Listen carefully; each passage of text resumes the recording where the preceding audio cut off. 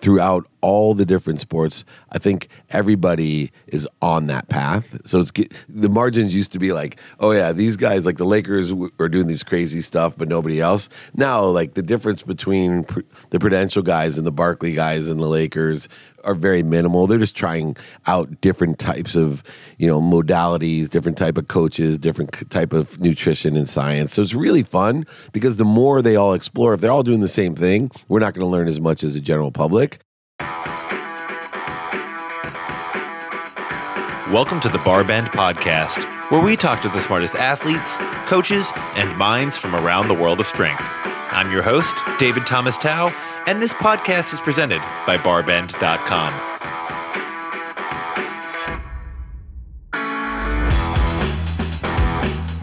Today I'm talking to David Meltzer.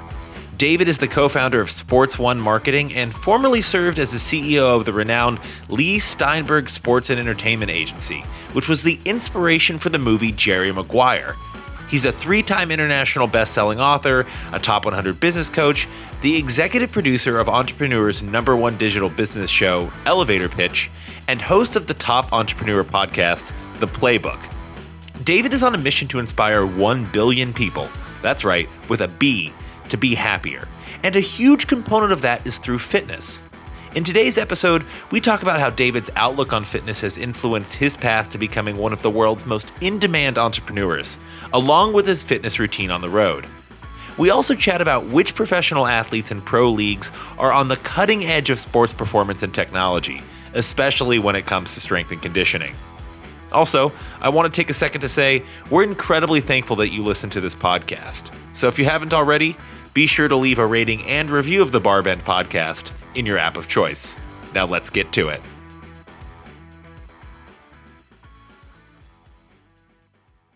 David, thanks so much for joining me today as a guest on your podcast. I feel like I learned something every time I listen, and I definitely learned something when I was a guest, so I really appreciate that. But you just got back from a pretty significant spat of travel. Is that correct? Yeah, since January 1st, almost every day, but I had family with me, etc. So it was a heck of a January and February. That takes the edge off a little bit. When we were last chatting, you talked a lot about your fitness routine and visiting gyms while on the road. Is that a big part of kind of your travel agenda, and how has that evolved over the years? Yeah, it's really evolved. Number one, just the idea of fitness itself. Mm-hmm. I think depending on your age, you start getting clarity on how important your health is. Mm-hmm. I was always somebody, and I'm sure people out there are going to listen and say, yeah, that's me. I put my family first, and I'm sure everyone's living going, yeah, of course you did. I have 4 kids. Then I put my activity I got paid for next. Most people call that work, but I'm blessed. It's just activity I get paid for. And then my health. And what I started realizing, because I played sports in college and because I was extremely fit through my 20s, that in my mind, I was always that fit through my 30s and into my mid-40s in my mind. And I did not see the gradual accumulation of how fitness was starting to deteriorate my life until, thank goodness, my wife told me when I kind of made a recovery economically and asked her, what can I get you, anything? And she said, you need to take care of yourself first, because if you don't take care of, I know you're going to take care of others if you take care of yourself. So as a premise, the first switch is just putting your health first. Mm-hmm. I don't think 99% of the people understand that. Mm-hmm. They think they're doing themselves and their families justice by putting their family first or their work first.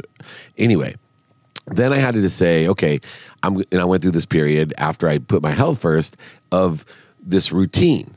And so I had a routine when I was at home. And normally I don't travel for 2 straight months like I did, but to carry a routine with the right equipment and the right food and the right stretching and the right balance, it didn't fit when I was on the road. And so I just skipped it. And number one, making it a priority. Then 2, making my routine at home the same as I could do on the road, and taking the extra time to make sure that, because fitness was first, a minimum of an hour a day on my health, that I had the right equipment on the road and the right food on the road. I was kind of bummed, but I got a first class upgrade because of the coronavirus. I'm so sorry to hear about that. Yeah, like the super first grade, like the full bed. And I was like, because I was so prepared with my Ziploc full of food. Oh, you were you were preparing for like a more arduous journey. Exactly. Kind of sardine canned in there with everyone Yeah, else. because we left at 5. I wanted to have a healthy dinner. Yeah. And so I packed my Ziploc. My wife was laughing at me. And then now I got like pokey and filet. But I think to that point, I think preparation and understanding. But the two key things in my evolution is staying fit, was putting it first, and having the right road routine that's similar to the home routine. Food, stretching, and working out. I think that's really important. And you say, when you talk about road routine, you're not just talking about like a gym workout. I get a lot of texts from friends or emails from friends. They're like, hey, I'm going on a work trip. Can you give me some workouts I can do in my hotel room or at a hotel gym? Sure, I can. But if you're eating like crap and you're sleeping like crap, and that's so different than what you're experiencing in your normal home environment, you're not going to make that same level of progress. You're going to lose fitness and you're going to lose a sense of wellness even when you're on the road. So I like how you view that holistically. For you, is there a part of that, call it sleep and recovery, food, nutrition, exercise, and movement? Is there a part of that equation that you find yourself ever coming up most short in or most often? For sure, food. Really? Yeah. For me, it's really difficult because in order to really do it, I would have to pack food, I think, most likely, because my schedule's so active on the road. I have a sleep coach, so sleep is really not that's the easiest one for me, and I sleep really well. Next, fitness is easier to plan than food. You can sit at home and call a hotel or see a 24-hour fitness or chart out where you're going to run at the park, and you can see the weather. I mean, there's so many things you can see, but I just find that the food side of it is so difficult to stay on, like you said, a real routine. And it's something that's evolved over time. And I think, in my opinion, and you've been traveling for a lot longer than I have, and you're much more seasoned older on the road, let's put it that way, than I am. I feel like, even from my perspective in the past 10 years, healthy eating on the road has become more accessible. Now, part of that's due to the globalization of certain food brands and also the mega food brands saying, hey, the consumers want something maybe a little bit healthier. How are you seeing that play out, especially internationally? Absolutely. I mean, this building that we're in here in Manhattan is living proof compared to even 5 years ago, right? There's the Sweetgreens and the Whole Foods and the blah, blah, blah. And then even in this office space, I have healthy protein bars behind me and other things that would never have been available. Yeah. And now there's Apple and other stuff that are behind me that I just had to grab, where in the past it was, one of the biggest misguided foods was trail mix in my generation. You mean candy? Yeah. I thought it was healthy. Until I travel a lot, those airport bags, until I made that mistake one day and turned it over and said, wait, this whole bag is 750 grams. It was calories, and it was terrible for me. And I thought I was eating healthy. Trail mix is just peanut M&Ms with the peanuts and the M&Ms separated out. Right. That's all it is. And for some reason we have that. If we can see the nut, we have the perception. They might throw craisin in there too. Yeah, just for texture. Well, it's just like cran apple. I used to think I was being healthy, having a cran apple on the plane or whatever that drink was, and it had more sugar. It was ridiculous. I was killing myself thinking I was being healthy. One thing that I always find interesting, and a reason that I started Barbend, is I love seeing what lessons people in elite performance, the top performing athletes, what they're doing for fitness, nutrition, recovery, because we see gradually over the years and the decades that kind of trickle down to the general population. The people who are making big bucks, setting world records, that high performance level, they're oftentimes trying these things out, and then the things that stick will trickle down to the general population. We'll experience that as well. You've worked closely with some of the world's top performing athletes for decades. I mean, you were the guy. You had everyone on speed dial when it came to top athletes across sports.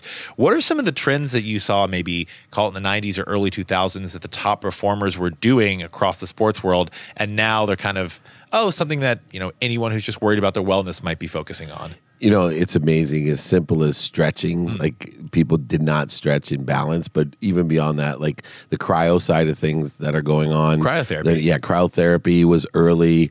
Now it seems to be really mainstream. There are franchises of cryotherapy and ultra therapies, and also the neuro side of stuff.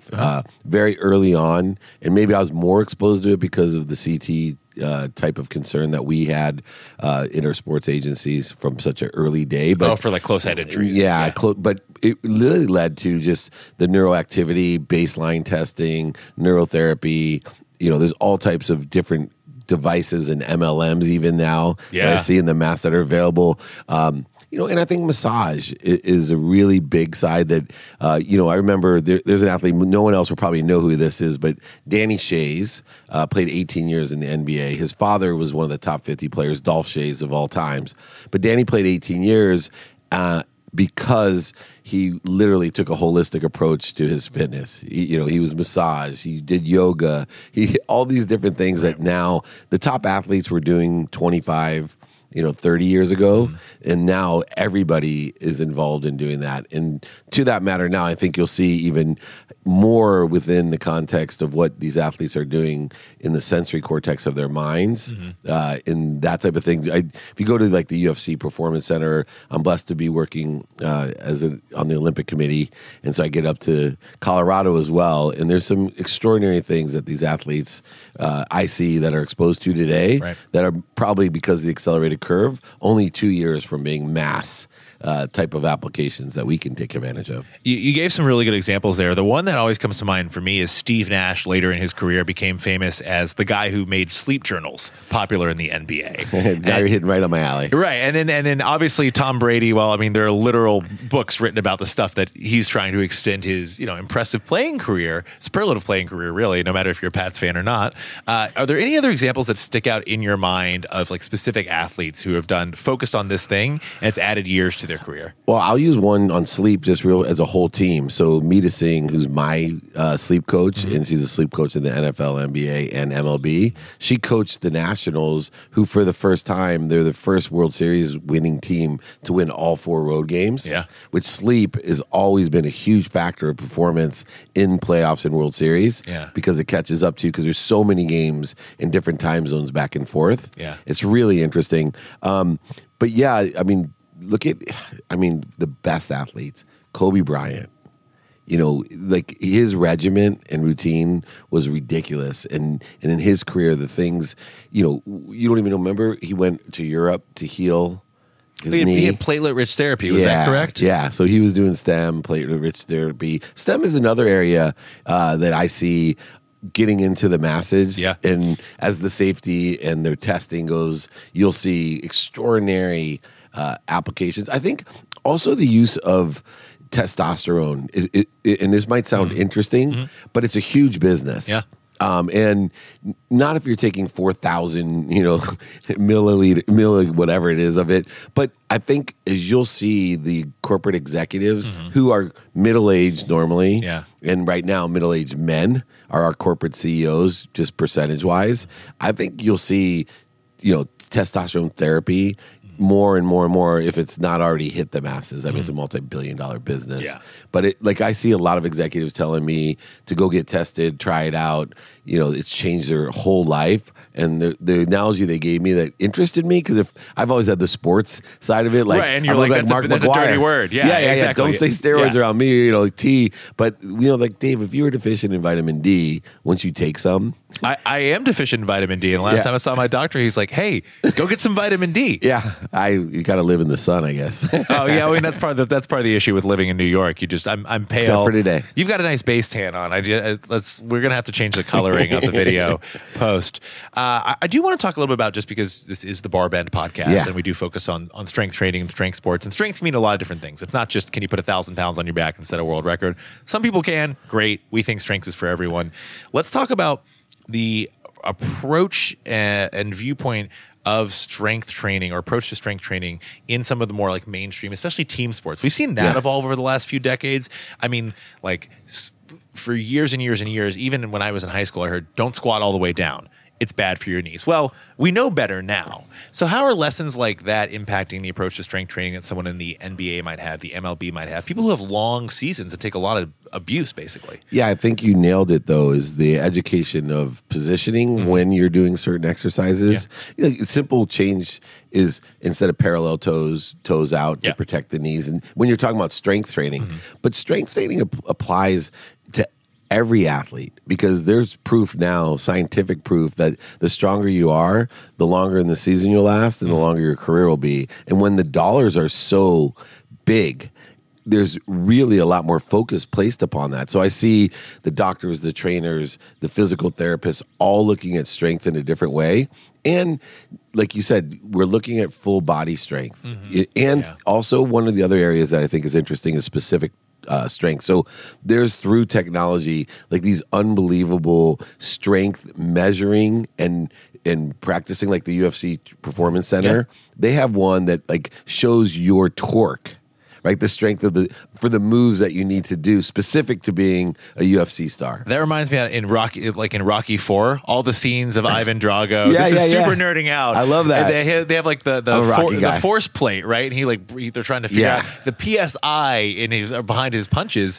You know, that was nothing compared to UFC what they have. That was science fiction in Soviet Russia, but it's the reality for these fighters now. It's probably rudimentary reality. Like the things that they have, they actually have like a pad on the ground to show the inertia of your legs while you're punching, and then showing you the PSI in the specific area and how positioning yourself differently. I'm so terrified of if I ever had the opportunity to actually use those, because I'd be really afraid the readings would come out so low that it would just be like, oh, we weren't able to read that. Insufficient data. That's like my biggest fear. The machine is broke. You've also seen, I mean, your career in sports, working with some of the top athletes, the top teams, the top leagues, because it's at that level. You work with the Olympic Committee and multiple leagues. I mean, we've seen athletes really push the boundaries of what was once thought possible as far as the length of their careers. Football, basketball, baseball, golf. We're seeing that more and more these days. What are some other components that these athletes are using, or strategies they're using, approaches that teams and leagues are taking, that you think is allowing that to happen? I think the nutrition side of strength is important. I think the stress on core, core is a big deal. If you look at why careers end, a lot of them end on a back or a neck, like, it's essential damage. It's not all turf toe. No, not at all. And I think it's interesting because my day-to-day business partner, Warren Moon, played football till he was 44. And he was a person that treated his body like a temple, right? No drugs, no alcohol, anything through that career. Right. And he stretched, and he, was very strong for a quarterback and very specific in his training. And a lot of that was strength and recovery, which I think go hand in hand as well. Yeah. I mean, there's a lot of, and not to cite research studies off the top of my head, but there's a lot of research that suggests, and anecdotal evidence that suggests, that your body starts losing certain types of muscle fiber at 30, 31, 32, which has me really considering my day-to-day and gets me motivated to go back to the gym. But, if athletes are playing well into their late 30s and early 40s, that's certainly a consideration, because you're seeing that decline way earlier than we might anticipate. We see something on the 33. That's not old, but when it comes to elite performance, it can make a difference, especially on recovery. Yeah, it's interesting because there's speed and strength, right? And I think those fibers, the speed fibers, definitely leave you. Yep. And I see that more and more, even over 40. There's less elite athletes over 40, but the most common thing that the great athletes that I know talk about is the speed, whereas the strength, they actually can get stronger. Yeah. It's really interesting, and you can go to the gym and see just in the general public how that's working out with different age groups and how the biochemistry and the muscles work. Once again, I think it's important because these elite athletes are leading us into how to live longer. It's one thing to play longer, but it really can help you if you're looking at somebody that can play till they're 44 or 40, like Tom Brady. I think showing people that, look, if you treat yourself correctly, I can actually play at the highest level until I'm 45 or maybe even 50, like he wanted at one time. I love that about Tom Brady. How at 40 he's like, I'm going to play for 50 for sure. Notice how now he's backed off of that. It's down to 45, 46 at this point. Yeah. Exactly. Because it's interesting because no matter how you explain it to people, there's no way you could ever explain to someone what it's like to have a child, what it's like to be married, or what it's like to get old. And the reason is, I don't think anybody believes you. They have to experience it themselves. They're like, oh no, my marriage won't be that way. Oh no, kid, I won't be that kind of kid. My kids, I'm different. I'll never say that to my kid, right? Like, because I told you. Like, I would have bet you over $1 million when I was in my 20s that when I had kids, I would never tell them because I told you. And it became a go-to, huh? Yeah, it is a go-to sometimes. Who out there right now is really impressing you? You mentioned your sleep coach. Who's impressing you? It could be at an individual level, a team level, a league level, with their focus on longevity and holistic wellness for the athlete. Sean McVay. Okay, cool. For the Rams. Yeah. Like, he is all over just all these different alternative methodologies that deal with mind, body, and soul combined. Yeah. He's looking to all types of different coaches and inspirational stuff that really leading the way. And maybe he's in my backyard and I see it. The Lakers have always been extraordinary on the physical side. They were the first to have, chiropractic, yoga, holistic stuff, and mental training. It's such an LA approach. Of course, they had to be. Of course, they had to be the first. But and then on the other side of the Yankees have always been in baseball, leading the way, and it may just because they had the most money. And I think it's really interesting now throughout all the different sports. I think everybody is on that path. So the margins used to be like, oh yeah, these guys like the Lakers are doing these crazy stuff, but nobody else. Now, like the difference between the Prudential guys and the Barkley guys and the Lakers are very minimal. They're just trying out different types of modalities, different type of coaches, different type of nutrition and science. So it's really fun because the more they all explore, if they're all doing the same thing, we're not going to learn as much as the general public. Right. But because they're all so competitive and the money's so great that it motivates them. And I know because I consult for a lot of the companies coming in. So you see the stakes. You see what's on the table. Exactly. And that's the ROI that we're pitching into the teams going, look, if we just get this much more of a performance or we can heal somebody a week faster. Oh my God, that's right. And hugely impactful. Yeah, hugely impactful. And so I think that's what's really exciting to me is that it's not just a few, it's all, and it's faster. It's a recovery arms race that eventually may benefit all of us. Right, which is really good. Yeah, normally when companies just throw money at each other, the lead into like, oh, how does it benefit me, the consumer? It's not always super tangible, but in the sports world, I mean, we can see these technologies develop, and hopefully over time, as they develop and as they become more common, they get cheaper, which makes them more accessible to you and me. And aligned with what you do in the strength side of thing with Barbend, one of the things that I had to study up on the coronavirus because I'm getting called in as an analyst for a lot of people to talk about how it will impact the marketing and attendance and all the monetary things that I know about. Yeah. But the interesting thing that I found out about strength so far through my research is the immune system is also strengthened. Right? People that are strong have stronger immune systems. Yeah. It's really interesting. So talk about, again, imagine this virus and you have this strength program that then you say, look, your team's less likely to go down. Because what's it going to cost one of these teams if they get the virus? Well, we're already seeing the impacts in Italy. They've banned spectators in all professional sporting events. I mean, the impact on you don't have a gate. The ticket sales are non-existent now. Exactly. But imagine if the team can't play. Forget the spectators. Right. Nobody's going to want to come. That's like halfway there. Imagine if it's all the way there. It's a complete shutdown. Yeah, exactly. So, one guy gets it in the team, those locker rooms, that's a very viral disease. It's going to spread. One last topic I wanted to touch on, this is something we talked about a little before the podcast, is the relationship. It could be strength specific. It could be fitness specific between that aspect of wellness and business performance, cognitive performance. Look, most people listening to this podcast, they're not professional athletes. What they do the other 23 hours of the day is going to be much more important for their income, more important to generally where they go in life than that hour or two they're spending in the gym, even though it's really important. But what impact does that have on your performance in the boardroom, in business, and just being a professional outside the gym? Well, it's efficiency, effectiveness, and statistical success, right? Quantitatively, I have looked and analyzed and still do because I want to improve upon this.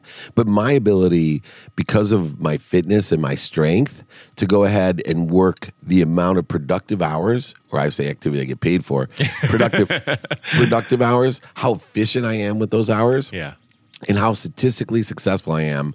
Most people can't travel the way that I do. They can't sleep the way that I do. They can't move the way that I do. And it goes all the way, stronger you are, the more balance that you have. When people talk about this virus killing people, go look up how many people balance kills.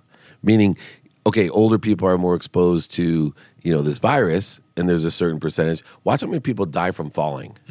It's ridiculous. Yeah. So strength is, and I'm telling you, it applies to so much. And I didn't realize because I'm one of those guys that I'm 52, At 42, I would have told you I was in great shape. I'm in better shape at 52 than I am at 42. It was in my mind because I didn't know how, like, I am flexible. I'm way stronger, endurance-wise, way stronger. My immune system way stronger. All these different things. You add them all up into your daily corporate activities, right? As a leader, motivating people through my inspiration and energy. I light up a room because of my strength. You know, what if I was tired? You know, as I travel 200 days a year or to this place, even these interviews, the brand builds because of the energy and strength. So it is the core, no pun intended, to what I do is making sure, which is why it's my number one priority. Yeah, approaching a heavy barbell or approaching a heavy lift takes a lot of concentration, and you have to summon a connection between body and mind. You have to be on. And that level of being on reminds me of going into an interview. Reminds me, it's the same feeling when I look at a heavy barbell and I'm trying to go for a heavy back squat or a heavy clean or a heavy deadlift as when I'm about to speak to a group of people or when I'm about to interview an impressive person. Not that I would know anything about that today. Joking. No, honestly, I think even more than that, when you apply it to life, it's your perception of what you can do. Anyone that's lifted heavy weights and strength, they've been there where, like, I can't do one more rep. Yeah. And then they pump out 3 more. Like, where does that energy come from? It's the same thing. People, it's that consistent, persistent pursuit of your potential. Yeah. It's exemplified in that strength training where, gosh, you come off a workout by doing that. Now you're in a meeting. It carries over. Yeah. Everyone else is ready to quit. And you're like, no, let's do 3 more. We can get this. It literally, I don't think there's a better way and, through that type of training to see what you can do. And the confidence and believing in yourself are so important. And that absolutely, everyone has their personal best. Everyone's gone through a workout where they thought they were dead and they were able to do another rep or another, like, everyone's done that. And even to the point where basically I've had these days, I've woken up and my mindset, you know what, I'll just take the day off. And then I remind myself, no consistency. You're just going to go in, lower the bar. We're just going to go and do 30 minutes light cardio, stretch, and balance. That'll be your hour. Don't worry. Then you go in, and somehow after the first 5 minutes, you find the next gear. Exactly. And then how great do you feel? Yeah. And you're like almost patting yourself on the back afterwards. And that's what we want to do through what you're teaching and also promoting, as well as what I think is a general priority. Just, it'll change the world if people start putting that first, that minimum of an hour a day on your health. David, thanks so much for joining us today. It's always a pleasure to chat. Oh, my pleasure. Thank you so much.